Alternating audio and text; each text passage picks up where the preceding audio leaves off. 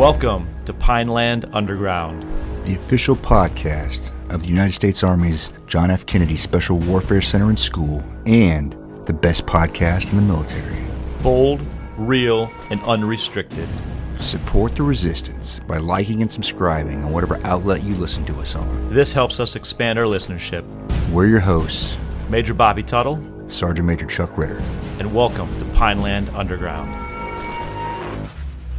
All right, welcome back to Pineland Underground. Happy to be back. I'm Major Bobby Tuttle with... Sergeant Major Chuck Ritter. We have an awesome episode today. We're going to dive into some really special topics with some great people and good friends of the Special Warfare community. And we are here with the most winning team in NASCAR history for the Cup Series. Is that correct, sir? That's right. All right, so we are currently up at the Hendrick Motorsports campus right now with some special guests that we're having on Pineland Underground. Some great topics we're going to dive into and really understand the parallels that we have across competition and NASCAR and the approach to that competition with how we approach competing in combat in the Special Warfare community. So it's my pleasure to introduce a good friend, a mentor, and also a friend of the Special Warfare Center, Mr. Marshall Carlson.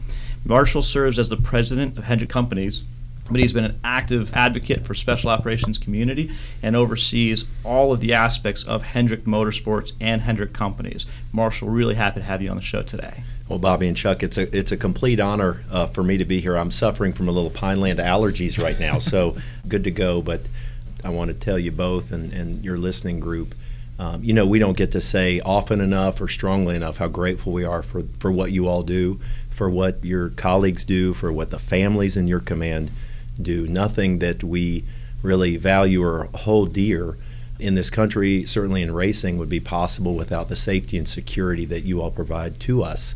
And just want to express that on behalf of all my teammates here, on behalf of Rick Hendrick. And so it's an honor for us to be here today. No, we're thrilled to have you. So, gentlemen, welcome to Pineland Underground. So, Marshall, who do we have with us today? I was hoping you might introduce your teammates before we kind of dive into a little bit about who they are and then what they bring and what they do for Hendrick Motorsports. Well, you have got the Hendrick Motorsports all-star cast here today, and this is so cool. I'm excited to listen in and learn some stuff here. I've learned a lot from these gentlemen over the years. And so we got Chad Knaus, who's now serving as our Vice President of Competition. Chad is a 7-time Cup Series champion, formerly crew chief of the Team 48 with driver Jimmy Johnson. Alan Gustafson. Alan is also a champion crew chief in Hendrick. He works with the 9 team with driver Chase Elliott, longtime Hendrick leader, and Cliff Daniels. Came up through race engineering here at Hendrick and has been serving now as Kyle Larson's crew chief on team number 5, also a NASCAR champion. So I will tell you, Mr. Hendrick has an expression, you are what your record says you are, and I can tell you unequivocally, these are 3 of the most accomplished and successful racers in NASCAR. And that's why I'm excited to listen in today. Yeah, all right. Chad, Alan, and Cliff, rock stars of the NASCAR world. Hey, really happy to have you guys on Pineland Underground. This is going to be cool. Yeah, glad to be here. It's going to be a lot of fun today. We appreciate it. Yeah, thanks for having us. Yeah, super excited. So we were sent all your bios beforehand, and they are extremely impressive, a little intimidating, right? So, I've got some of them right here, which I've got this turned over, so I'm not intimidated. But we did prep for this coming up here. We watched Talladega Nights and Days of Thunder last week. You're current. You're current. Spot on. I think you're done. So one of our big questions, our first big question is rubbing really racing? You can't have racing without rubbing, so yeah, absolutely. So that's just a true statement. Absolutely. That's awesome. So that movie, for when was it made, like 20-something years ago? So it was correct. Yeah, the cool thing about that movie, it was before us, but Mr. Hendrick basically had everything to do with making that happen. And Gary DeHart worked here. He supplied the cars and built a lot of the props. So, yeah, Hendrick Motorsports fingerprints are all over that movie. And the cars in here, right? The original car? From the movie? There's quite a bit of paraphernalia. I don't know exactly what's still here, but there's some amazing things that they've got. Mr. H has got some amazing collectibles. So, that's a super iconic movie, not only for everybody really, but our sport for sure. Which was more true to reality, Talladega Nights or neither? In all honesty, neither. Neither are very close to reality. I'm sure in your guys' fields, we watch war movies too, right? So you know, like Tropic Thunder's probably Yeah, the most common. that's a perfect, Tropic Thunder, Talladega Nights. So that would be the best way to frame up that analogy. But then you take, you're like, man, that's funny, but that's kind of true, which is kind of scary, there are right? instances in it that you're like, ooh, really? Yeah. Oh, truth is always better than the reality is always better than make believe or fiction, right? That's the facts of it. Real quick, before we kind of kick off on another more serious topic, though, in the introduction of Chad Knaus as the Vice President of Competition, Yeah. I love that. Can you tell me what the competition ecosystem looks like here and how you kind of spearhead that? Yeah, and obviously it's changed over the years, and I think that's the one thing that we do the best of other race teams in our industry is we're able to adapt and morph with the times. The way that we at Hendrick Motorsports had done it in the past, we were more independent silos for car numbers. And as we continued to grow, the industry changed. We saw that instead of having all these independent silos, getting all the smart people in a closer proximity to one another was going to yield better results for us. It refined our direction. It put the crew chiefs and the engineers closer together. So with guidance from Marshall and his experience actually working with a lot of the military folks, he saw how you guys get together and you combine best practices, you combine resources, and you guys can attack more efficiently. We opted to go that way at HMS, and it was really difficult to start with. There is no doubt about it. I'll be the first one to say it. I was probably one of the biggest ones that was difficult to manage through that time of bringing all of these independent silos together and saying, okay, you guys are going to now work together and we're going to try to work as a unit. But as you can fast forward now that we've done this for, I guess we're probably the 9th year, I'd say, Marshall, is that right? Yep. It's amazing. And these two cats were late to the podcast because they were doing exactly what we want them to do, right? They are sitting in a room and they are talking about what we're going to do at Hendrick Motorsports to improve our performance across the board. And that's the biggest thing that we've been able to do through time. And we try to figure out ways to instill the core values in our teams, right? The way we want the teams to operate, the way we want them to look, the focus on performance and family and all of those things that we need to have, but then we allow the teams to be a little bit free and have their own identities. If you go into our team operations center and you look at the little war rooms that we've got for each car number, they are significantly different. They couldn't be any more different. Cliff's is very tidy and buttoned up. Allen's looks like a frat house.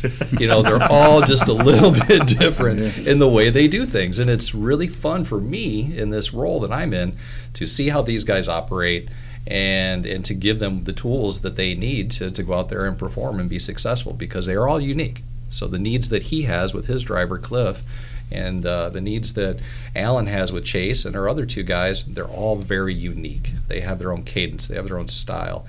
And we want to make sure that we encourage that. Yeah. We like that. We want them to, I liken it to siblings, really. Yeah. I don't know if you have siblings or not, right? But if you're out in the driveway and you're playing basketball and your brother comes out, you want to beat your brother. But when the kid from down the street comes up and he wants to play ball, man, it's 2-on-1. Oh, yeah. Right? And we're going to go get that guy. That's family. And right. And that's the way we try to encourage it. And it's a lot of fun, and I really enjoy what I'm doing. Oh, I love that. Chuck, do you have something there? Yeah, so the major theme here is going to be culture, climate, and then structure, right? So I just want to ping off what you said. You said 9 years ago, earlier, Marshall, we talked about Accelerator. Is that when Accelerator came online and you guys... Yes, I tell you really what drove that was we were successful in that prior architecture where they're very independent, high autonomy, high responsibility, high flexibility. The challenge for us became when we started to try to solve problems in competition that you couldn't do on your own. So there were, as data became more prevalent, as the ability to test started to get cut back in our sport, we couldn't just run out to the track and go solve problems for one of the cars. We needed to be fusing and sharing information more, much more. It really became apparent you can't do that in a silo. We have to put some sort of construct over the teams, a team of teams, to be able to support the new type of competition. So we put a program together called Accelerator, and really these guys visioned it. We kind of laid out the objectives. Chad was kicking and screaming along that. This was when he was still a crew chief, but a huge believer to everybody. But it was kind of like, hey, here's a great idea we've got. How do we make this work? once we all got our heads around, we need to make this work, there are reasons we need to make this work, then we got to have fun setting it up. How do we want to live together? One of it, big things was necessity, right? I mean, when we had an arms race, we had a 4-car arms race at the time. So you had all these teams, individual teams, developing products and practices and, whatever technology it is that goes on a car. And the difference between the 4 of them were really minute, but you have all these independent development cycles and expense that goes with it and management of that. And it just was not a sustainable practice. And we realized that racing each other, like, wow, when you go to the track and you've got a different component in the car that's just this little bit, it just wasn't smart, So a lot of it was out of necessity that we knew, hey, to get to where we want to be together, we've got to be more sustainable, work together, be more efficient, concentrate our resource so that we produce a better product than everybody else. In the military, we call what you guys used to have, at least, silos of excellence. Essentially, it's a silo that doesn't talk to one another, and it's kind of funny because you have to break down that barrier. You have to flatten communications and show transparency across each of those silos. And we talk about that a lot regularly because sometimes it's a break in communication. But as we had the tour just a little bit earlier and kind of seeing what we would equate to being like a company, a Special Forces company headquarters, you have within one kind of centrally located building, you have the headquarters itself, and then the one long hallway in each team room. Each team is 12 Special Forces people with a different culture, a different attitude, a different swag or swagger, and a different kind of niche capability. And they basically line each of the hallways. But you got to open those team room doors so that people can come in and out. And hey, you just got back from this trip or competition in X country, and the other team down the hall did a different competition or event in a different country. Well, let's go share what you just learned from that. How was it deploying out? How were things on the ground? How was your preparation? And sharing and really kind of just being as collaborative as possible. So we totally saw a ton of similarities, and it very much mirrors a Special Forces company headquarters, and just viewing and stepping inside each of your kind of team rooms and seeing there's a different feel, different swagger, but that common space where people are having that incidental contact and running into each other, striking up conversation, getting to know one another, and that makes the family a better place to be. Yeah, that's well said. And I think one of the things that I would add to the conversation is when we put the new program in place, and there was a lot of, like Alan said, a need around prioritizing specific development of components or best practice or whatever it would be. One of our fears of the teams was, okay, are we all being forced to have to do everything the exact same? Like, is some of the creativity, is some of the innovation lost in the initiative just to get everyone on the same page, right? No. We don't just have to do everything the exact same and be on the same page. That's where the fostering of some of the individual team identity comes into play.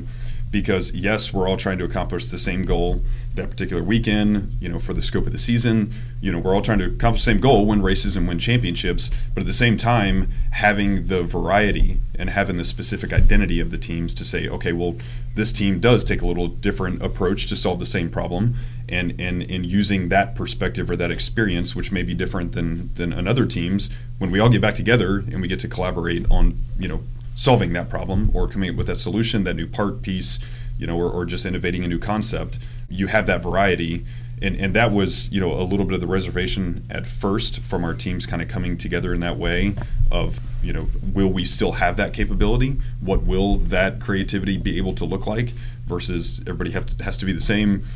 We've had a running joke, the same police. We don't want the same police to come get us, right? And we all just have to be the same. Like, no, we can run the same part because we've put all of these unique, creative, innovative experiences, identities together to make that part, well-rounded in itself, whatever that may be for whatever, problem it's trying to solve. So that was another key component for the implementation of all this is to, allow those things. I like that. Real quick, just kind of follow up on that. So what do you and Alan look for when you're creating that team that's going to compete weekly? What are kind of some of the aspects? Obviously, you want the technical skills, but what are you looking for when you bring the right person on to be part of your team and operate together as a cohesive element?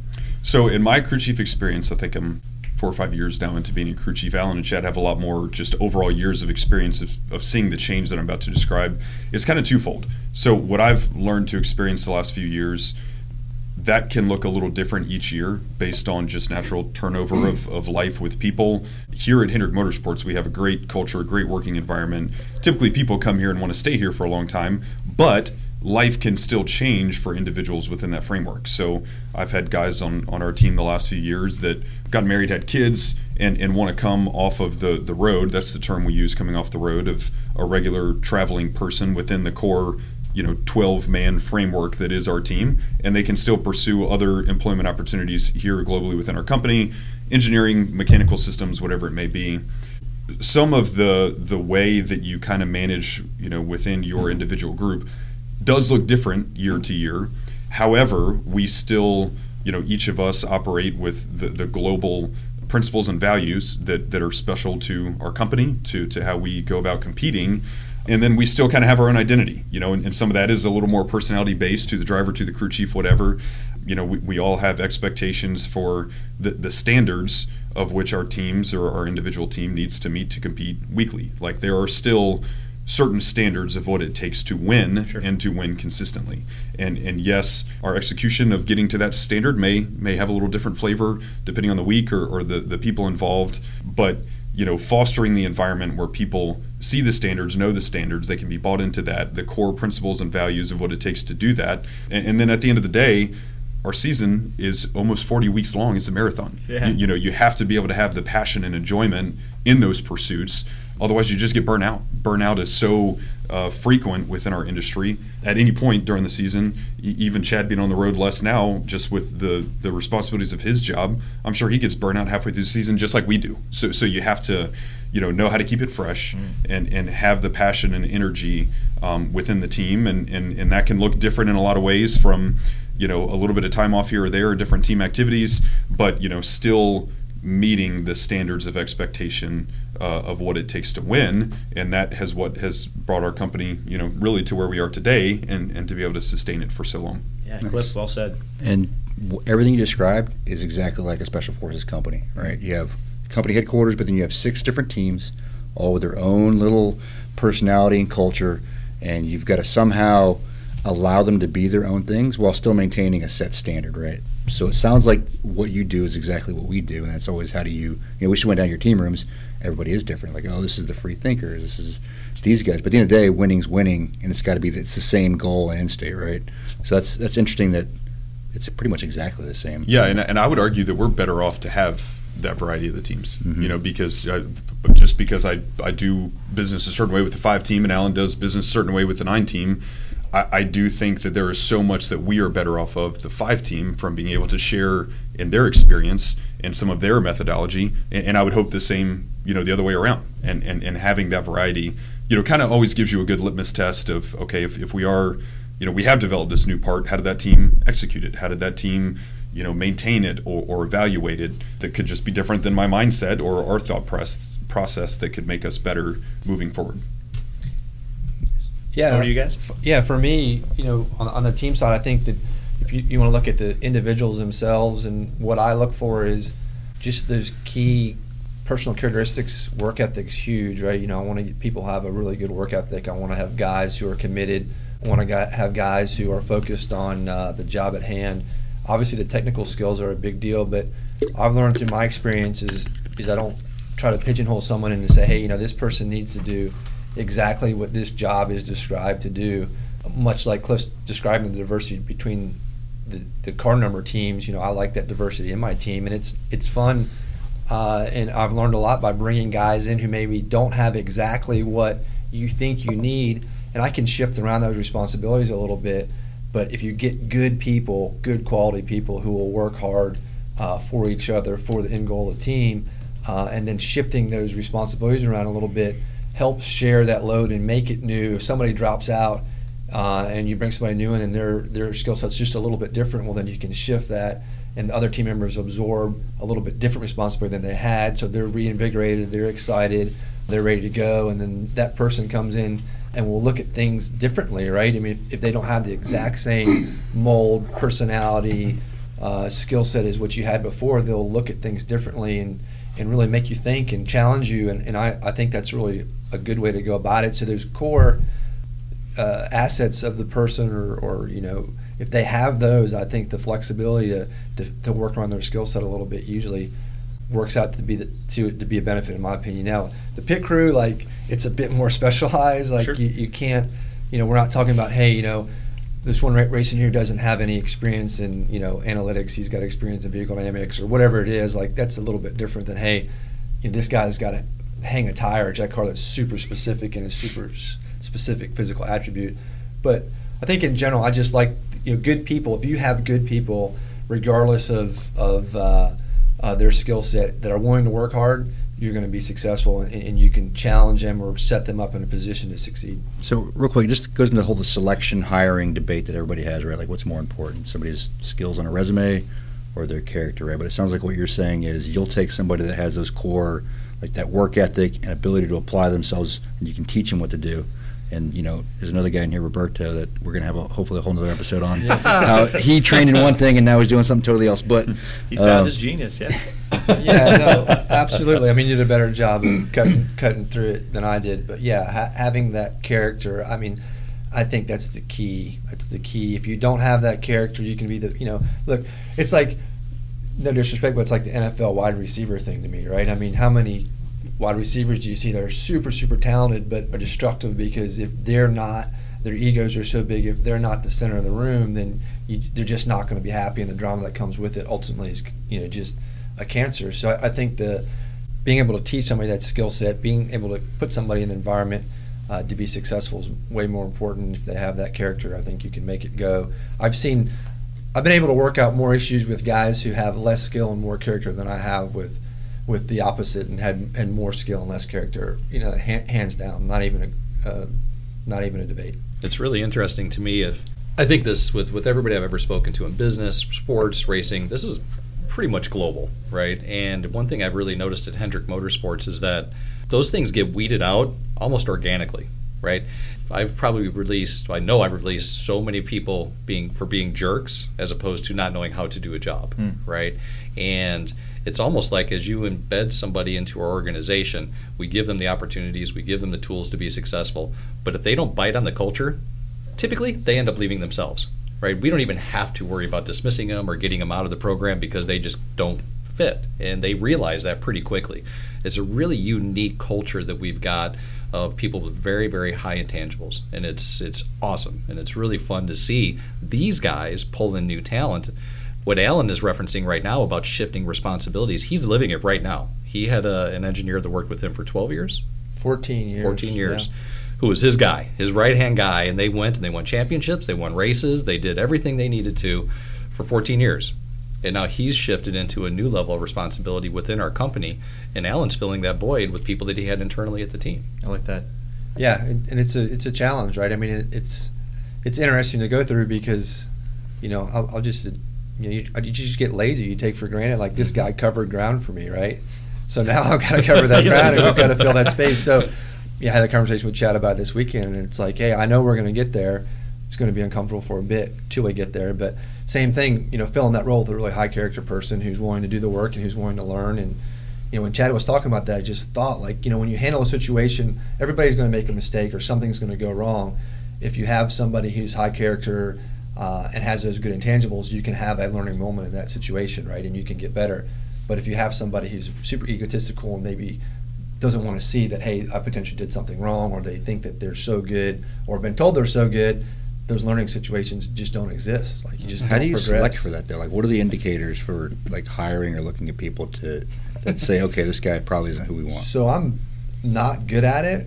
So I've learned over time is just to try to backfill a little, right? I mean, juniors, interns, people around, like, I have a hard time believing, and I'm sure there's somebody, maybe the mentalist we had in the shop the other week, can sit down with somebody over a 30-minute interview and tell me, A, are they good or do they have good character? I know, like, there's certain things, and we've had a lot of education on this, like, hey, these are the certain attributes you want to look for to vet these people out, and I agree with that. But man, when it comes down to it, you don't know until you're in the squeeze. And I think if you've been able to work around somebody, and even if it's in a different capacity, so that upward mobility in our company is huge. And I think that's something that we've always fostered since I've been here. I was a product of that. Chad was a product of that. Cliff was a product of that. I think that gives us a high success rate because you're not hiring in at a top position, right? The upper mobility is you're hiring at a lower position that you have a little bit of more grace or room for error if it doesn't go right. And then with that upper mobility, when you do make these transitions, they're much higher success rate because you've got the experience with the people, you understand what they're about, what their character is, what they do, how they work, how they'll fit in, and you can set them up to succeed. But just to go cold and hire somebody for a top position is tough. Would you guys kind of mind tapping into a little bit about the culture of Hendrick Motorsports? I've had the pleasure of hearing Marshall speak a few times at the Special Warfare Center at our Leading Leaders panel, and he focused on simplicity, clarity, and alignment. And Chad, you really just brought up, we're looking to get the right people to bite off on that culture. And I've noticed in meeting the people in this Hendrick Motorsport family, a lot of the right aspects are kind of baked in. Everyone's kind of bought into it, obviously. Can you guys talk to us a little bit about what the culture of your family organization is, and then how does that bleed down to every aspect and every kind of teammate within the organization? Yeah, I think trying to think of the best way to articulate this, Mr. Hendrick always says family first, right? And I think that is a real important aspect that, quite honestly, I didn't really understand until I got a little bit older. I didn't get married until I was in my 40s. I was, head down, focused on motorsports, racing, winning, and that was my job. But Mr. Hendrick, being the mentor that he is to all of us at Hendrick Motorsports, is kind of drilling these things as I'm going through life. And as I matured and got a little bit more aware of my surroundings, you realize that if you bite off on that, family first, and then you realize that when you come into work, if you focus on performance, those things really blend in pretty quickly, right? Because every decision you make, you say, okay, how is this going to impact us as a family, right? Not just your personal family, but us as a family. And then how does this impact performance? When you roll through that and you populate that down through the masses, it really guides the company pretty quickly. One thing that I think is really important to note is we give out a 20-year watch. And we just had a ceremony, I think 3 months ago, where we handed out 8 20-year watches. Oh, wow. And as we stood back and we're like, okay, Mr. Hendrick actually showed me this. At this point right now, we've got over 120 people currently employed at Hendrick Motorsports that have 20-year watches. Wow. Okay, so think about that. As you go through and you realize many passed the 20 years, right? So, there were guys that got 20-year watches, 8 years ago that are still grinding it out, no problem. That culture and that baseline that we've got of how we do it, it just permeates through the company, and it's led by example. Everybody is a leader in their own right. And as long as you get people, you hold them accountable, you make sure they understand what the target is, you make sure they understand the path, everybody will lead as long as they buy in. And just like what I mentioned earlier, with these guys sitting in that room together making decisions as a collective group, when they can walk out of that room and say, okay, this is the direction we're going, and our teams see 4 leaders of our company come out of a room and they're locked in arms and saying, okay, this is the path we're going on, the buy-in is immense. It's powerful. Yeah, it's it's very strong, right? So that everybody sees that and everybody's like, okay, I guess we're doing it, right? And that's those types of things that we've learned over the years, because it wasn't always that way. The culture was there. The mantra, per se, has always been there and has been bred through Mr. Hendrick. But the way that these guys have changed it over the years is unique to themselves. I think one thing that you talk about the culture and the family atmosphere, and Mr. Hendrick has started that, and he's instilled that. There's countless examples of that. But the one thing that he does that I think more than any other human being I've ever met is family is great for everybody when it's good for them, right? When you have a family to fall back on, when you have the needs, right? That's family. Well, he has the ultimate power and the responsibility. He's super gracious, right? Over the scale the other way. What I'm saying is, so when family isn't good for Mr. Hendrick, right, which that comes up, it's not good to be family, he's always there. So he's always there more often than not, right? I mean, it's probably 80%, maybe 100%.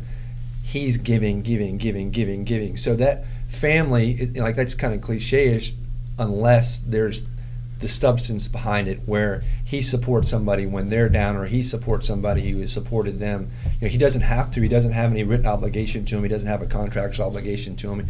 He doesn't have to fly a guy home because his parents are ill, or find a oncologist for a guy's mother or whatever it is. But he does. So the family at the top is like, in every essence of the word, he sets that example glaringly. So if you just emulate that to a decent amount, you're doing a pretty good job. Yeah, in some of my leadership endeavors of trying to do just a better job with our team, I've learned, and I think Marshall has articulated this before, I've certainly heard Mr. Hendrick talk about it a lot, the leader has to set the vision, and then it's twofold. The leader has to lead it out and communicate it. And what these guys are describing, Mr. Hendrick has set the vision of family and winning, and he lives it out by going above and beyond on the family aspects, everything Alan just described, and then on the winning aspect, holding us to the standard, but he lives it out with how he, Mr. Hendrick has his own work ethic. He's visible. People see him involved in the company, from the family side of things, for when somebody does have an ill family member, or when we're trying to find the next step of what it's going to take to increase our performance and be more competitive. He's always there. And so then that message is already being communicated through his work ethic, through his daily grind to us, and to us as leaders of our teams and within the company.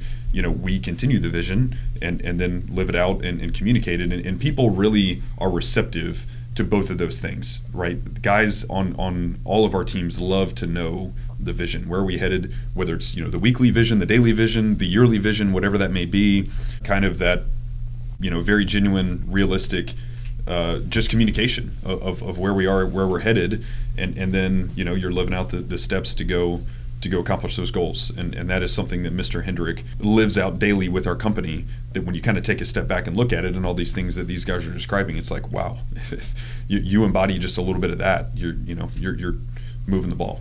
So I want to break this down for some of our listeners, because this is fascinating. And talking about culture, there's all different types of cultures: culture of family, culture of winning.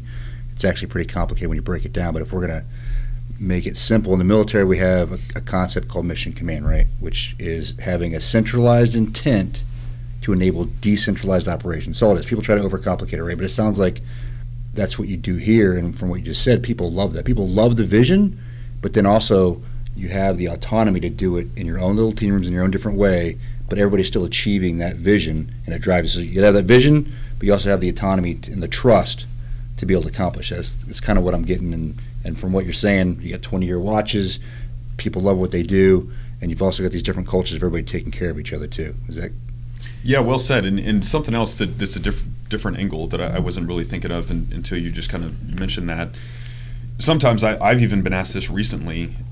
When you give an employer, an individual, enough autonomy, within your team, within the company, what about the guardrails, or what about them abusing the system, and what does that look like? Good point. And in our experience, and I think I could probably speak for all of us, when you provide the correct steps in place of the vision, and you create an environment where everyone that is a part of the team or the company is living out the vision, people naturally want to be accountable to that.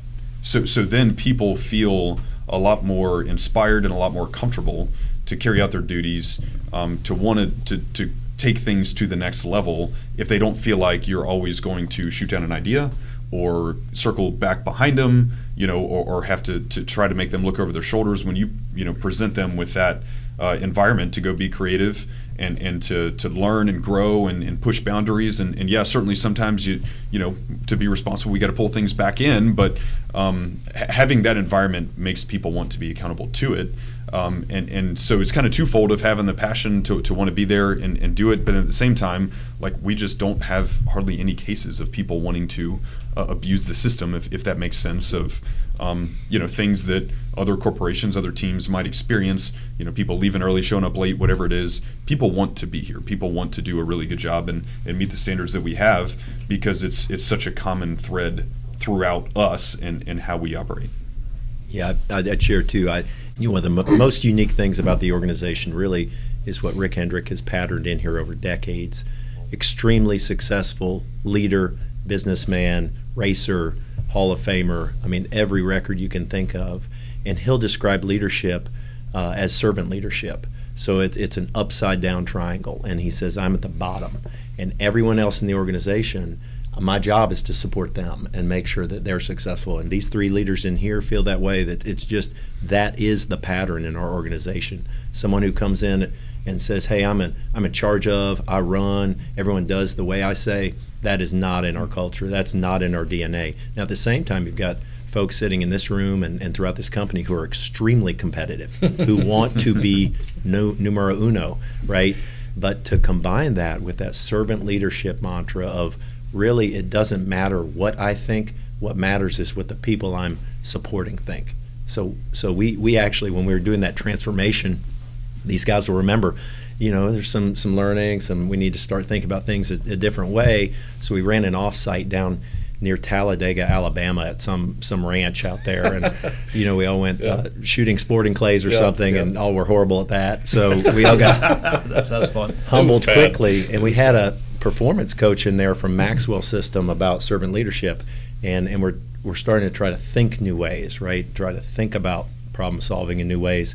And he went around the room and asked us to all talk about leadership, right? Talk about servant leadership, and we all did, and we felt great, right? I felt great about what sort of leader I am, and everyone did. Took a little break, came back. He goes, all right, here's what I want you to do. Talk about leadership. Think of 3 people that you support. If I sat down with them and asked you about your leadership, what would they tell me? It's a great interview question too, by the way. It was as quiet as this, wasn't it, guys? You remember that, right? And so he really got us thinking about how to put that servant leadership into practice regularly, every day. And I still talk about it. He shared, hey, ultimately as a leader, you're responsible to provide clarity, simplicity, and alignment to those people that you're supporting. And these folks do that every day, right? Those guys are trying to build a race car out there, set up a race car, run simulation, get tires right, get ready to support the team, and they need from us clarity, simplicity, and alignment. So this is all back to this Mr. Hendrick's kind of mantra of servant leadership, right? Is we are here responsible.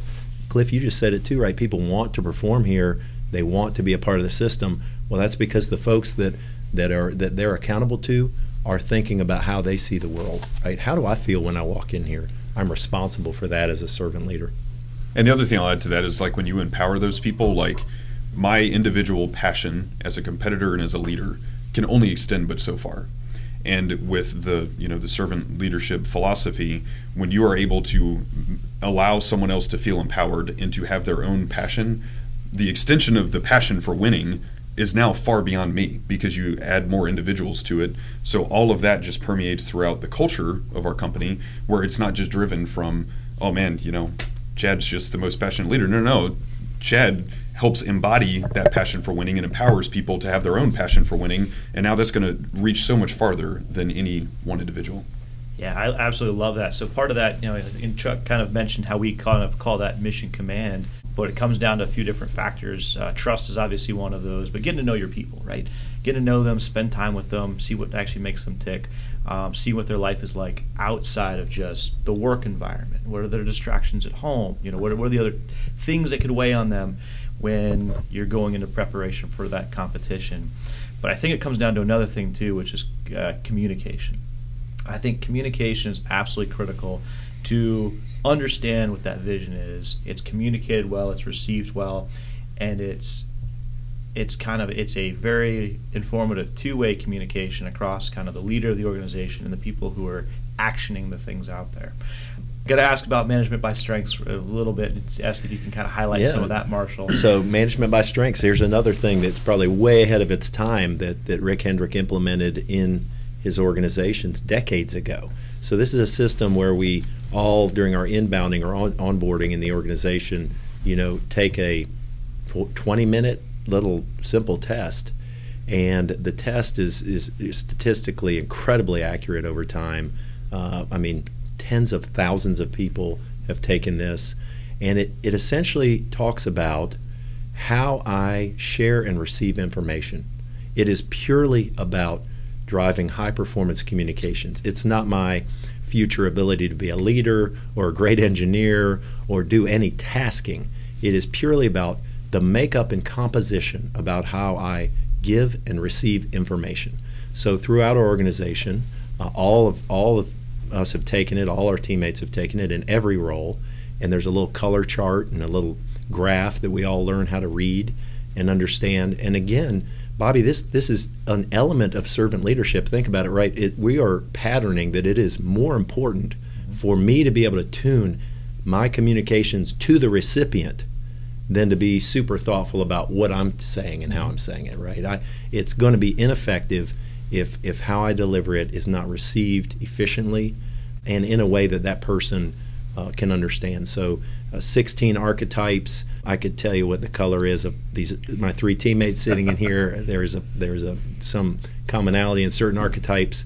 This is a really, really important part of putting our culture into daily practice, right? And so on the pit boxes at the track, these folks have the run out of their teams, the color on there, and I can't tell you how many times I've been in a situation where something's just not getting through to one of my colleagues. I'm stumbling with this over time, and I'll go back and look at that and go, there we go. That makes sense. Retune how I'm sharing that, and now they're tuned into receiving it. And so it's efficient, and it's all built around high performance communication, but also just that element that is, it really doesn't matter how I think it's coming across. What's important as a servant leader is how that recipient is bringing that inbound to their thinking. Yeah, there's another part of that real quick. You had asked earlier about how we do our new teammate selection. For years, I would give, and I still do to this date, I give the MBS test before I sit down with the interview with the folks, because everybody's completely different. Somebody that's highly extroverted can sit down and do a job interview, and man, they'll be chatty. You'll think, man, this guy's got it going on. Well, the fact of the matter is he's just a chatty guy. He can tell you he knows everything that's going on. Where conversely, if you've got a gentleman or lady that's paced or highly structured, maybe a pinch more reserved, their extrovert is really low, you need to know that. So as you're going through that onboarding process, you can be like, okay, I need to dig in a little bit deeper to get this person to tell me what they know. Try to have a communication with them that they're more comfortable with. So it's a really good tool to see, and this doesn't have anything to do with the person, again, like Marshall said, but it really lets you know how to dig deep into that person before you get them in line. This whole thing has kind of cultivated something back in the last episode we did, and I just want to put this out there and see what your thoughts on it are. So we interviewed some people that we respect, and we always try to break everything down to its lowest common denominator, because you can make things really complicated, but how do we simplify the discussion of trust? And what we came up with was, no matter if Bobby's my boss or if he's working for me, trust, you can break it down to, if he's competent and I know that he cares, that equals trust. If I know my boss, he cares, but he sucks, I'm not going to trust him. And if on the flip side, if he knows what he's doing, he's competent, but he doesn't care, I'm not going to trust him. Same thing. If he's working for me, I know that he works really hard, but he doesn't know what he's doing, I'm not going to trust him. And really, we said that that's what it is, simply. I mean, what are your guys' thoughts on that? I've said this for years. There's only 3 things in life that you cannot buy. That's trust, love, and respect. All of that stuff has to be earned. And you can buy time with machinery, you can buy time with resource, you can do all of those things, but in order to get those things, you got to earn that with somebody, and that's through being vulnerable, showing them that you aren't a manager, show them that you're a leader, right? Show them that you're dependable, lead by example. Those things right there, that's the core of it all, right? If you understand that you can't go and just buy somebody's faith, you can't buy somebody's desire. You maybe can for a short period of time, but that's not going to be withstanding. I agree with Chad. He did a great job, and I think that just to touch on it, it's not an easy thing to have, and it's earned, right? It's over time. I have a hard time think of any situation where I'm a open-minded, positive person by nature. So yeah, you want to trust everybody from the get-go, and I think I have that opinion. But to really trust somebody with extreme details or responsibilities, you have to earn that, and it has to come over time. And to me, the way you handle yourself in situation, it goes back. in every situation, somebody has some power, and with that power comes the responsibility to do the right thing, and that's the character, right? So when you're in that position of power and you have the opportunity to do the right thing that doesn't benefit you and benefits the other person in that relationship, that's where the trust, I feel like, comes from. And that's what I was describing about Mr. Hendrick, and one of the biggest lessons I've learned from him is when you are in that position of power, right, that's when you have a huge responsibility to do the right thing. And if you do the right thing, even though especially if it doesn't benefit you, then people will see that and they'll ultimately trust that you're going to do the right thing in every situation, right? Because that's the obvious one. If you're going to choose that you do something that's selfish. No, well said. I like that too. Yeah, these guys are both spot on. I guess really about the only thing that I would add is one of the ways that we've been building trust on our team, and it's actually kind of fun when it happens, and it's a lot centered around what Alan said about doing the right thing, and to Chad's point, earning it. I love when some of the little things go wrong at the shop. We're not in competition, right? It's not mission critical yet, could be, but when those little things happen, we actually have a good time being able to talk through it as a team, use it as a learning environment, a learning example, and knowing that our response as a team or as individuals conducting our duties is going to be to do the right thing, right? To rectify the situation, go back, fix something if you have to, find the right path moving forward, whatever it may be. So then when you're in battle, the communication is very simple. Hey, this is wrong. We missed this. That's not right. Okay, do we do the right thing to fix it? And that's kind of the foundation of the trust, that it's exciting when we get a chance to do it when it's not mission critical, because that's helping lay a good foundation. And then, you still have a high responsibility as a leader for your conduct and your actions when you're in the mission critical times of how to overcome those things or respond to those things. But a lot of it can be, kind of built before you get to that point. No, absolutely. Cliff, might you have like an example of like one of those small things you guys kind of recognize and work through so we can kind of better visualize that? Yeah, I just think as teams, I'm not going to give you one specific example, but I think it's just part of how we prepare race cars to go fast and win every week. There are so many little details that can be critical. And having the pathways of communication so open, and Marshall said it well with the MBS structure, I've always tried to be aware of how a person is receiving it and always maturing and growing in that process. But weekly, there are going to be things that, somebody will find, hey, this is a little off, or hey, this didn't come out how we expected it to.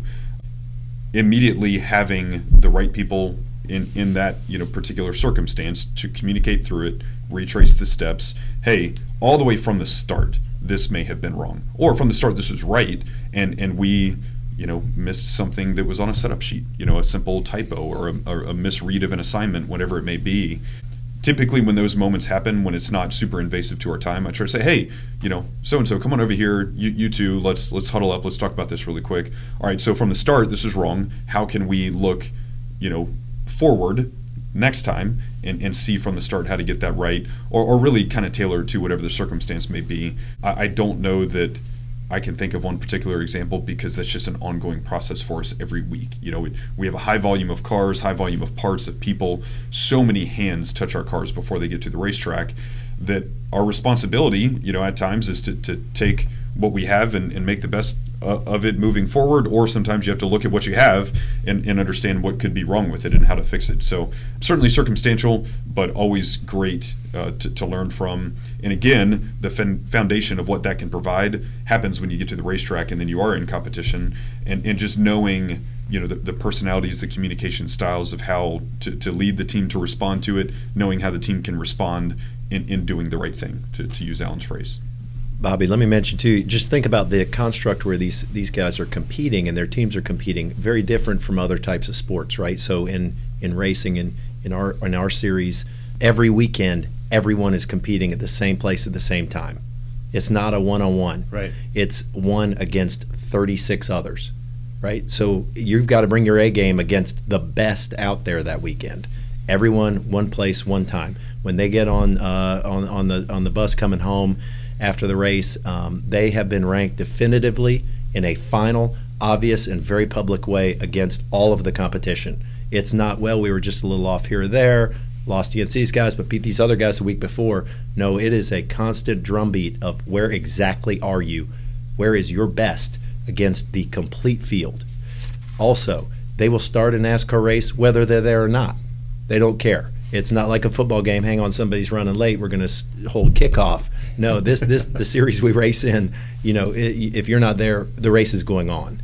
So this constant churn has built these systems in where, as Cliff said, they have got to get really good at measuring degrees of wrong.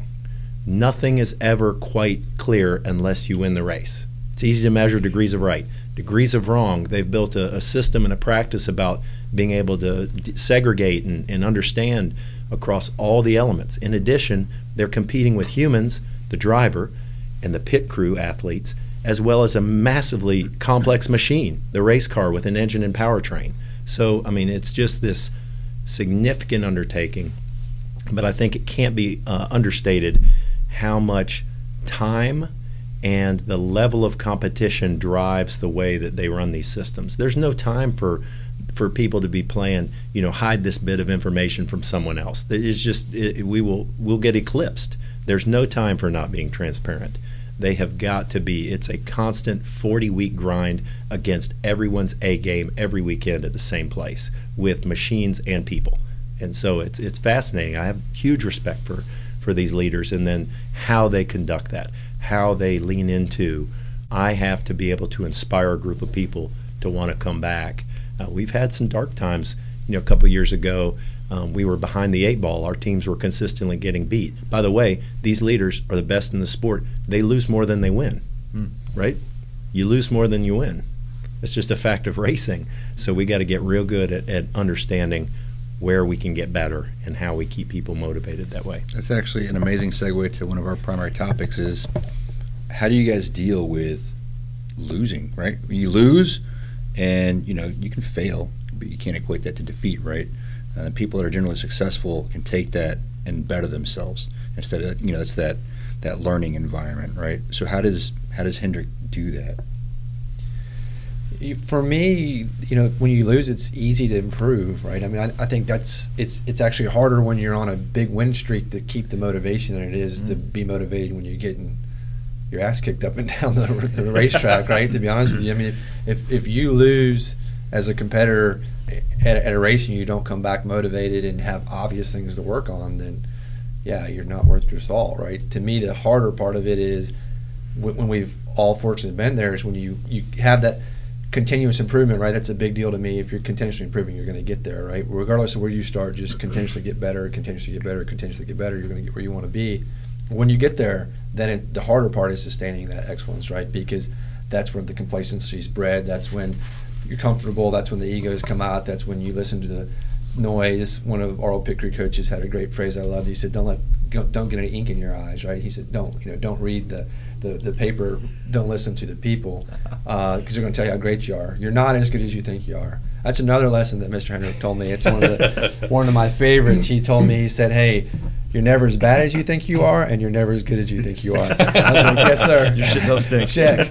Got it. So yeah, I think to me, and that builds a tight bond with a team through failure. If you can stick together, have no ego, don't point fingers, collectively try to improve, and come out of the rubble, come out of the fire, that's when you've got a good team. So I think when you fail, when you lose, the learning episodes or events or however you want to describe it are really apparent, and you just have to take advantage of that, because most likely what you lost in is probably apparent if you don't look at it with bias or an ego and say, hey, realistically what happened here today, and you can look at that honestly, the areas you need improvement are probably pretty obvious. So then it's just about doing the work, and if you do that continuously, you lose, and you continuously get better, you're eventually going to get there. And then I think it gets tough when you get to the top. You have to fend off a whole nother set of issues now, right? It's not about, hey, you're winning, so everybody's like, oh, great, this is the time to rest. And I've learned that in my career here in racing, like that doesn't exist. Like as soon as you think you can take a break, you're going to get beat. So you just cannot slow down. So I think it's human nature when you work through those failures, and you compete and you improve and you go through this cycle, and then you get to the top. And everybody's top can be a different scale, but you get to the top, the first thing you want to do is go, and you're right back down to the bottom. Starting over. So you're saying that's the most dangerous spot is when you're at the top, right? To me, it is. Yeah, one of our favorite authors, James Curry, one of his things is when you're at the top of the game is when you need to change your game, because once complacency sets in, it's hard to root that out. It is, because you get comfortable, right? You can't. I don't like to have an environment in my team that's super hostile, but I do like a slightly uncomfortable environment, right? I mean, I don't think you need to be able to sit on the couch and feel like, oh, we got this, but I don't want you to feel like you're getting shelled every 2 seconds either, right? You have to be in a position where it's like, okay, this is an uncomfortably healthy environment, right? Just enough discomfort. And as soon as you get that comfort, and winning can bring that, because when you win, Chad walks in, it's like, hey, great job, you guys are doing it, Marshall, you're doing it. It's like, man, I'm doing it. I'm there. I'm there. Then you go the next week and you're like, oh shit, I'm not doing it anymore. So yeah, you just got to be careful of that. And I think it's, in my experience, and just maybe the way I'm wired, I enjoy the grind, and I enjoy, like, hey, if somebody beats me, if Cliff or whoever, like, they did something, like, kudos, like, I respect that, like, cool. But the next thing is like, okay, I've got to do this XYZ. Like, I enjoy that challenge and that fight. I think to me it's a little bit tougher to say, hey, you just won. We went on a streak just last year. We were first or second for, I think, six races in a row, right? So it's tougher for me to walk in the room and say, y'all suck. Like, we got to be better than this. Like, I'm being obviously, I'm joking, but it's harder to motivate in that situation, I think, than it is to motivate when you're getting beat. Yeah. In our kind of line of work, preparation is absolutely critical. I kind of, for our listeners, preparation could be, a rock, a rehearsal of concepts, drill, but you essentially have a mission to go out on to accomplish something. A lot of times it's could be go kill, capture somebody. It could be go to disrupt something, to destroy or eliminate something on the battlefield. Kind of a plethora of things. You prepare. The preparation that goes into it is, one, it's kind of visualization. What are you going to accomplish, and what will you need to accomplish that task at hand? And it goes into making sure everybody on the team knows the plan, knows their part in the plan, knows the person to your right and left what their role is in the plan in case something happens to them, and then what you do as far as when you do hit success and it's a good mission, or when something goes wrong. And we run through a lot of rehearsals, because that really does breed out the contingencies you have to think about. It's also stress inoculation, right? That's what Completely. It makes sure that everybody is prepared as possible, understands their specific role, and then it's chaotic when you get there. You've got things, you've got machines, you've got helicopters, you have people, you have different languages, you have the elements. And what I liked when Marshall kind of mentioned this one time is when you guys go out and compete, it's not a 100-yard field that is replicated across the country. Every track is different. Every environment's different. The weather, all the kind of environmental factors are different. So I'd love to kind of get your guys' take as crew chiefs leading these teams. What do you guys do to prepare each week? What does that look like? And then would love to kind of talk through what game day looks like as far as track day looks like for you guys too. Tremendous amount of preparation. Years ago, and Cliff can probably talk about this just a little bit, we started to so we're rolling into the beginning of our season right now. The Daytona 500 is right around the corners next week, right? And years ago, we decided, okay, as an example, we're going to load up our transporter, we're going to load up our race car, and we are going to take our transporter off-site prior to the Daytona 500 week, and we're going to completely lay out our garage area. We're going to completely have all of our tools, all of our equipment, our engineers with their computers, our drivers with their fire suits and their underwear, the whole thing, and we're going to go through and we're going to do a mock test day for setup. Then we're all going to take notes on it, and then we're all going to come home, and then we're going to vet it out, and we're going to look, okay, we didn't do this right, we didn't do this, we could improve upon that, and we're going to get all that stuff squared away before we go to Daytona. 2 weeks ago, we did the exact same thing with all of our pit boxes. If you watch a NASCAR race, you'll see on pit road, up and down pit road, there's these massive boxes where the engineers, the crew chiefs, and special invited guests get to sit up on top of the pit box and watch the event, watch pit stops live right there on pit road, which is pretty exciting. So cool. And there's a tremendous amount of telemetry and monitors and data feeds, and and they have to communicate across one another and back here to home base. So last Friday, we actually set up all of the pit boxes for all 4 teams out in the parking lot with all of the equipment and did a full drill right there with that. So that's just with the equipment side of things, making sure that we're ready to go race. You can take it to the next level. We talk about our pit crews. We have pit crew practice every single week. The guys are usually here 4 days a week, whether they're training or actually practicing live pit stops. One of those days is a full dress day, and during that day, the support staff from the race teams, Alan's guys and Cliff's guys and the other 2 teams, they go down and they support the pit crew, because it's not just a group of 5 pitting the car, because you got 5 guys that go over the wall to service the vehicle, but that you have a whole group of guys that are helping those guys do their job, handing tires, exchanging tires, throwing hoses, washing the windshield, like all these things, handing gas cans back and forth. Like the choreography that happens throughout a 9-second pit stop is astounding, and it takes a tremendous amount of preparation. And then we can go back and you can talk about race wins and opportunities that show up. I think we all agree that there's no such true thing as luck, right?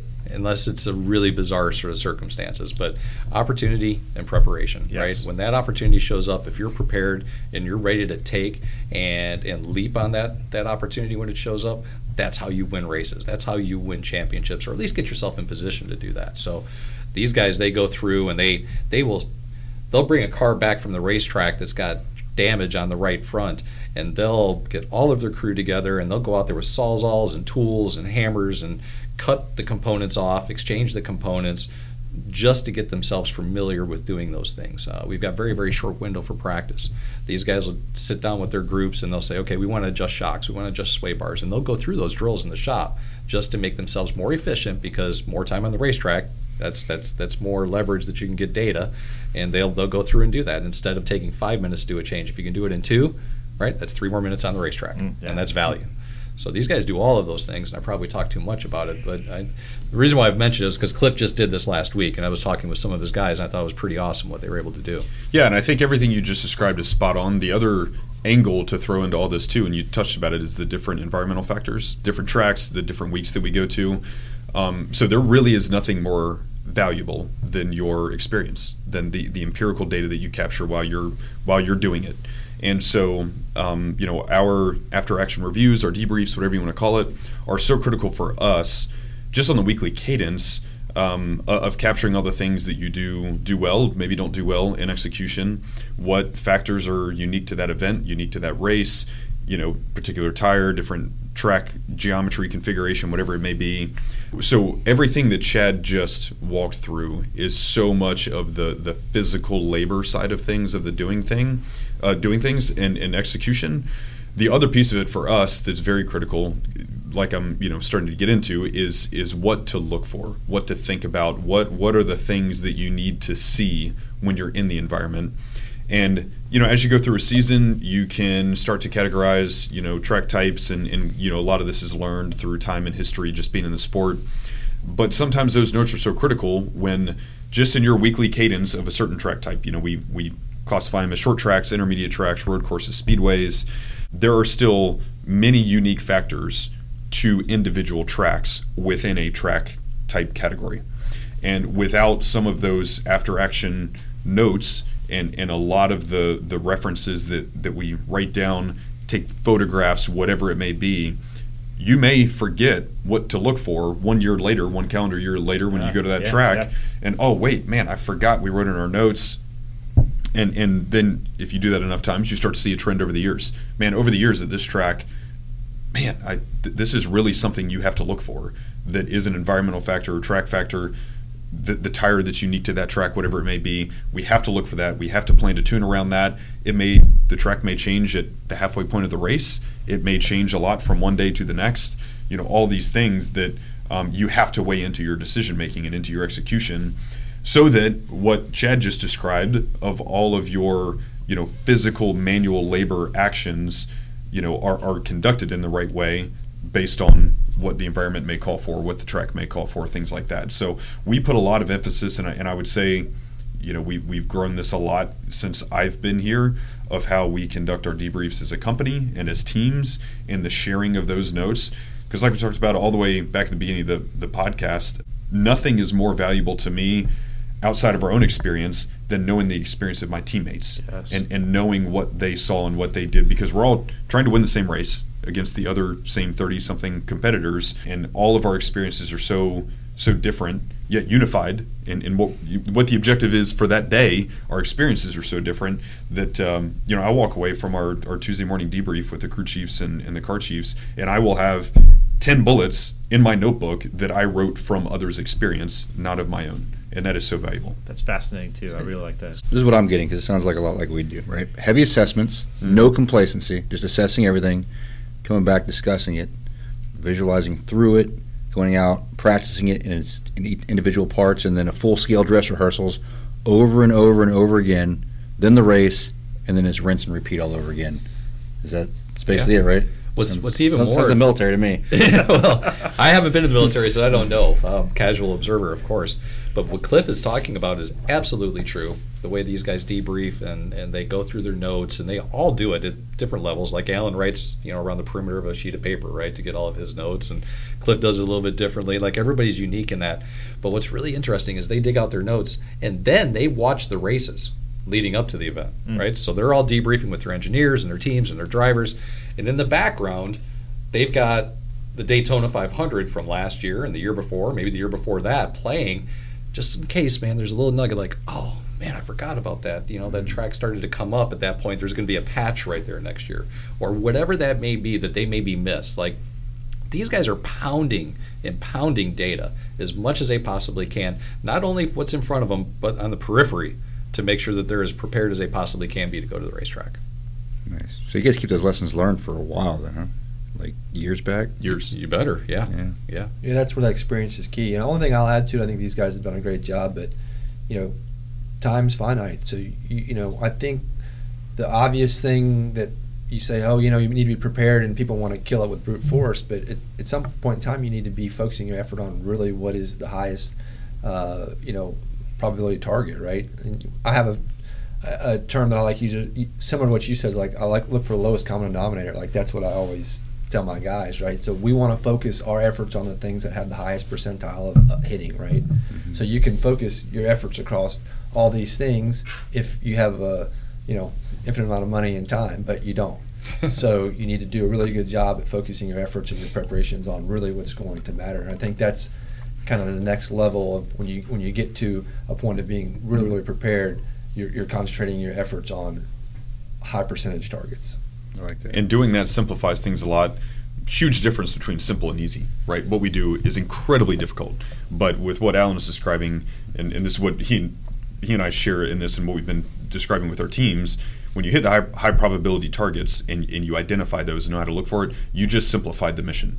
Like, the cars are complicated, the crews are complicated, choreography, everything, travel, different environments, so many things that can make what we do so difficult, which it is, but you can still simplify within that. Doesn't make it easy, makes it simpler to go hit the target.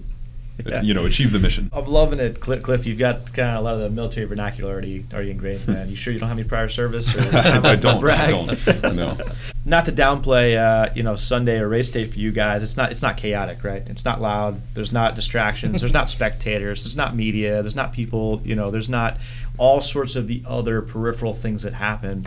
Obviously, I'm just kidding there, but an extremely competitive environment that you all are in. Organized chaos, or does chaos, at least in the peripheral, y'all are organized to orchestrate your teams to best compete. How do you stay focused, and how do you kind of manage those secrets in the wide open? Talk to us about that. Yeah, you just got to hide in plain sight, right? I think that's the biggest thing. You've got to be super comfortable. All those things don't matter. You only can control what you can control, right? And that's what you have to focus on controlling. And then ultimately, you're going to be, if you're trying to if you're super concerned over, hey, we've got this part and we don't want anybody to see it, and we're doing these things to prevent it, and we cover our car with a tarp, like it's just like a big billboard, like, look here, right? So you have to be just super comfortable that you've done the best job, you've prepared the best, you've got the best piece you can have, and you're going to go execute accordingly. Like, this is standard ops and all's good. And I think if you do that, and that's the body language that you represent, and that's how you what you convey, then most likely that's what you're going to people are going to believe. So I think the environment, you touched on, you get to a point where you just don't pay any attention to any of it, regardless. None of the noise, none of the circumstances. Somebody else crashed or somebody else has issues. You're just completely honed in on what you can do to help yourself and your team succeed. That's stress inoculation. That's what kind of Chuck just mentioned a little bit earlier, and that doesn't happen instantaneously. That's learned over time. It's and practiced. absolutely, it's learned over time. Yeah, and I think you have to compartmentalize. Thank you. I keep hearing myself say it. I'm like, this doesn't sound right. I'm not used to this podcast thing, but yeah, exactly. So, and I think just focusing on what you need to do, and I always tell my guys, like, play your position, right? And I use this analogy all the time because we have this happen in our company a lot. It's never your fault, right? It's typically what happens. If you get to a situation where there's 5 people involved, usually it's not. They're like, this guy didn't do this, or this guy didn't do this, and this guy didn't do this. Like, that's the first example. I make a joke around here. The aerodynamicists always say it's the engine department's fault. The engine department always say their chassis are no good and our vehicle dynamics are no good, right? Well, we're doing the best we can do. No, play your position. Like, if somebody throws the base, if you're the second baseman and somebody throws the ball to second base, you need to be at second base, right? Do the best you can on your job. Play your position. Don't worry about if your partner's doing what he's supposed to do. You have to accept that he's doing everything he can do. First baseman's doing their job, second baseman, so on and so forth, right? So just do your job. And in those hectic environments, just focus on that basic, right? That's how you can break it down. You can simplify. Do your job. Do your specific job. If you do that and everybody does that, then 99 times out of 100, we're going to be okay. Alan says, hide in plain sight, to your question about, how do we do all of these things out on, kind of a pretty public setting, with media and everybody else around. He says, hide in plain sight. I tell my team our process is the camouflage. If you're so versed in your process, and it may be something new and tricky you're doing that week, whatever it is, all the things that we've discussed leading up to this point of our conversation, the rehearsal, the planning, the notes, all of those things, and if you have the right communication around that, the process is the camouflage, because everything looks so normal, so natural, you can almost make it seem nonchalant.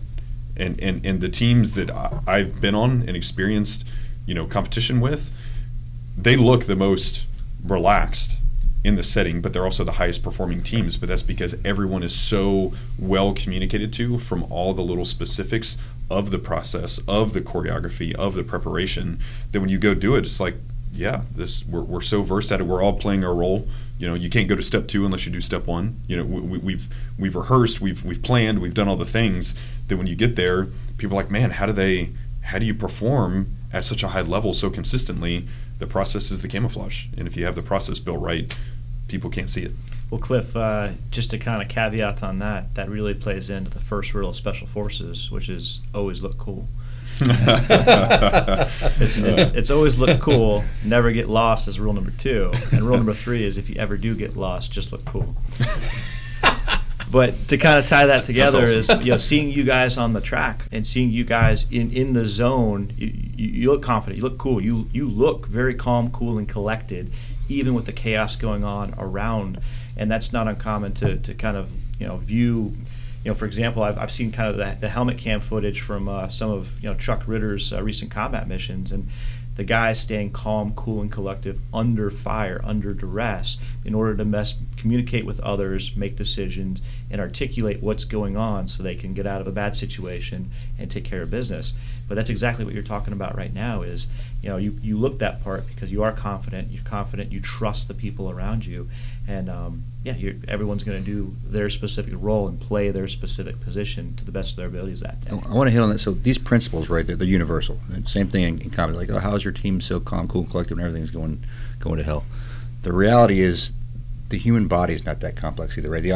The nervous system, parasympathetic, sympathetic is what it is. Your body does certain things under stress, but the fact that you visualize and then you guys practice this stuff over and over and over again, when it comes game time, it's automated, and it allows you the mental bandwidth to think about the things you do need to think about. But you ingrain into the system, because that's what we're talking about, stress inoculation, where your body does, and you're already used to it, so your body's not having that stress response. Stress response happens when you come across something that's unfamiliar or you haven't thought through it right. So you can actually turn that off. You're just creating a kill switch in yourself. And I think the principles between what you guys are doing are exactly between what we do. Like, hey, don't practice this tourniquet over and over and over again. Practice this simple thing, load in this radio until you can do it. Okay, you can do it now. Let's do it on the clock. Let's do it under stress, to where you are a little stressed, and that way when you do it for real, you're like, oh, no, this is just what we do. Now, I wasn't expecting this, but okay, let's think through this thing. I don't know. What are your thoughts on that? I mean, this is centuries old. I mean, you're going all the way back to the Art of War and Sun Tzu, right? Sun Tzu.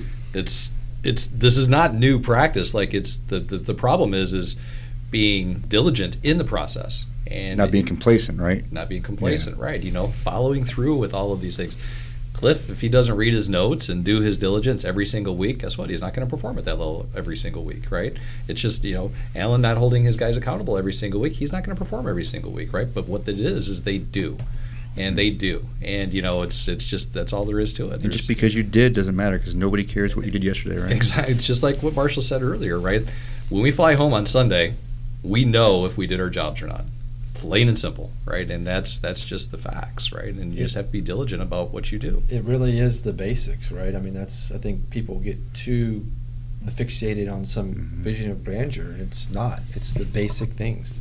It's hard work. It's treating each other correctly. It's making good decisions. It's, all those different checking things. that ego, like you said, so the basics aren't too cool, right? Yeah, the ego is the biggest waste of time in the world, right? I mean, people... And we deal with that a lot, right? I mean, you have a bunch of alphas that come together to compete, and then we have to compete against each other and then against everybody else. And everybody wants to be the favorite son. Like, they can tell you they don't. They do. Like, everybody does. We all accept that. But, you just have to be able to set your ego aside. And if you do that and you work hard and you do the right things, you're going to get your fair share, probably more than your fair share, because somebody else is going to let their ego get in the way. So, I think the ego is the biggest waste of time. I've seen that happen, and people who have that, it'll always be a limiting factor. Somebody told me once, a genius is a master of the obvious. Like that. That applies. That's a good one. If you're not sitting at home or listening to this podcast and just impressed that we have some of these amazing quotes, and the VP of competition for Hendrick Motorsports just also quoted Sun Tzu, you got something coming at you. Like the philosophical discussion that you guys bring to the table right now. Like, it's impressive. It's incredibly impressive. We see a lot of the parallels in what we try to do. But a special forces team, or within Army special operations, our three tribes are civil affairs, psychological operations, and special forces. All different tool sets, different teams, but they all kind of collaborate together for a common goal. But really, what you guys are talking about is really kind of honing in on some of those things that we try to preach and realize. But we wear a tab or something that says special on it. But what we try to ensure, though, is that we focus on the basics. And if you can master those basics, you are going to be very, very well prepared for when stuff goes sideways. It doesn't matter how good you were at the basics yesterday, because what are you bringing to the table today? It doesn't matter how awesome you were yesterday. How awesome are you today, right? What are you bringing that's going to be for the benefit of more than just yourself? I think that's the key, especially when people walk around with the tab on, the green beret, like, oh, I'm cool. It's like you said, you're not as cool as you think you are. In our environment, to be honest, and Chuck kind of hits on this in some of our previous podcasts, it allows us the opportunity to hang out with other phenomenal individuals who've done something decently challenging, but you get to be around those people, and you get to have them push you on a daily basis to be better, and you get to be part of that conversation to help push them to be better too. It's just all it is a hall pass to get in the door, to be part of something that's awesome, right? Same thing with probably that jacket, right? That's just a hall pass to get in here and do awesome stuff with awesome people every day.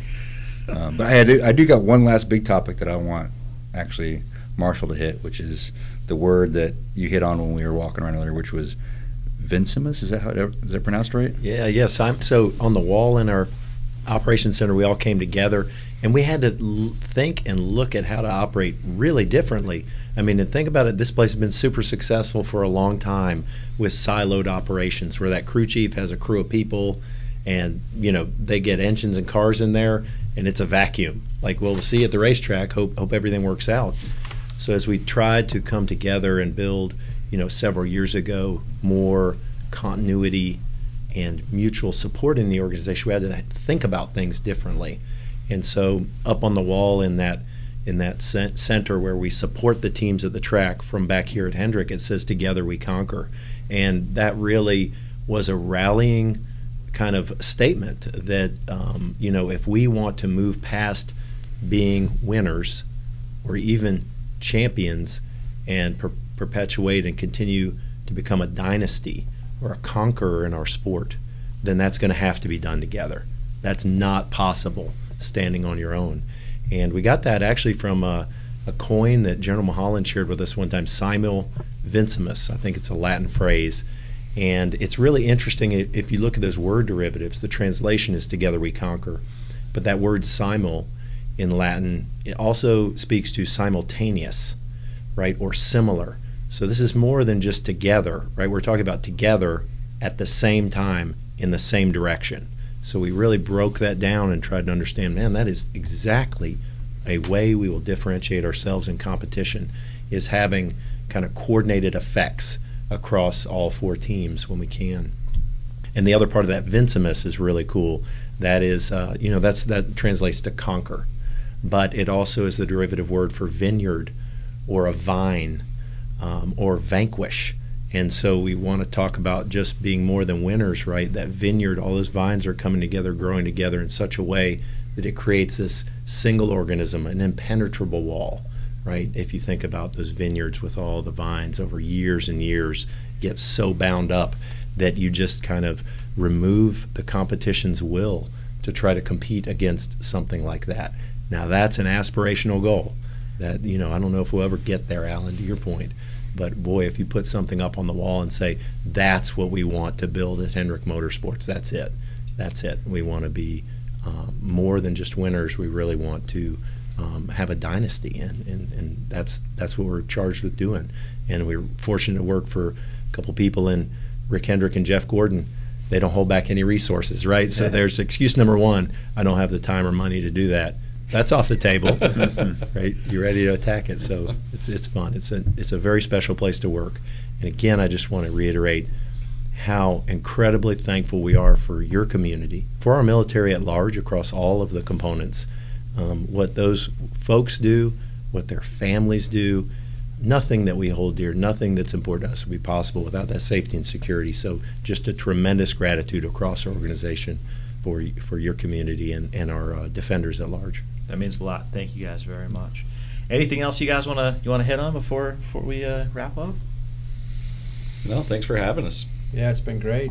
We didn't get to hear any war stories, but we'll save those that for can be done. Those are done another later. day, I guess.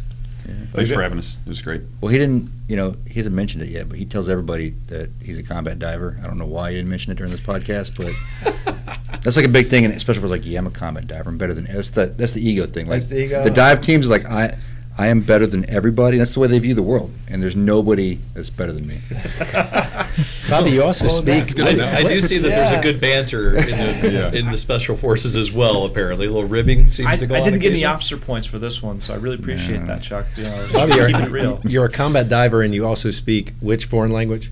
Tagalog. Tagalog. Okay. Any of my teammates know where that's spoken? I have no idea. I do not. So No. impressive individuals here with Bobby and Chuck. Thank We'll you be guys. Googling Tagalog here in about 3 minutes. You need to check our spelling now.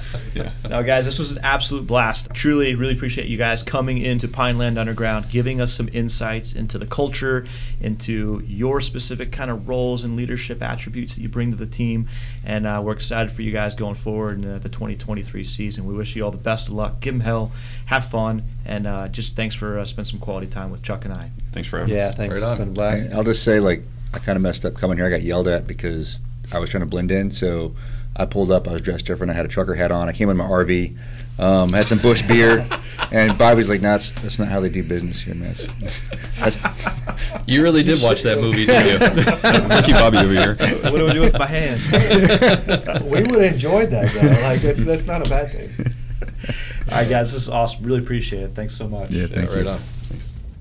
Thanks for joining us today in Pineland Underground, the U.S. Army John F. Kennedy Special Warfare Center and Schools official podcast. Please tune in to our next episode. We release episodes every 2 weeks. You can reach us at pinelandunderground@gmail.com. Check it out.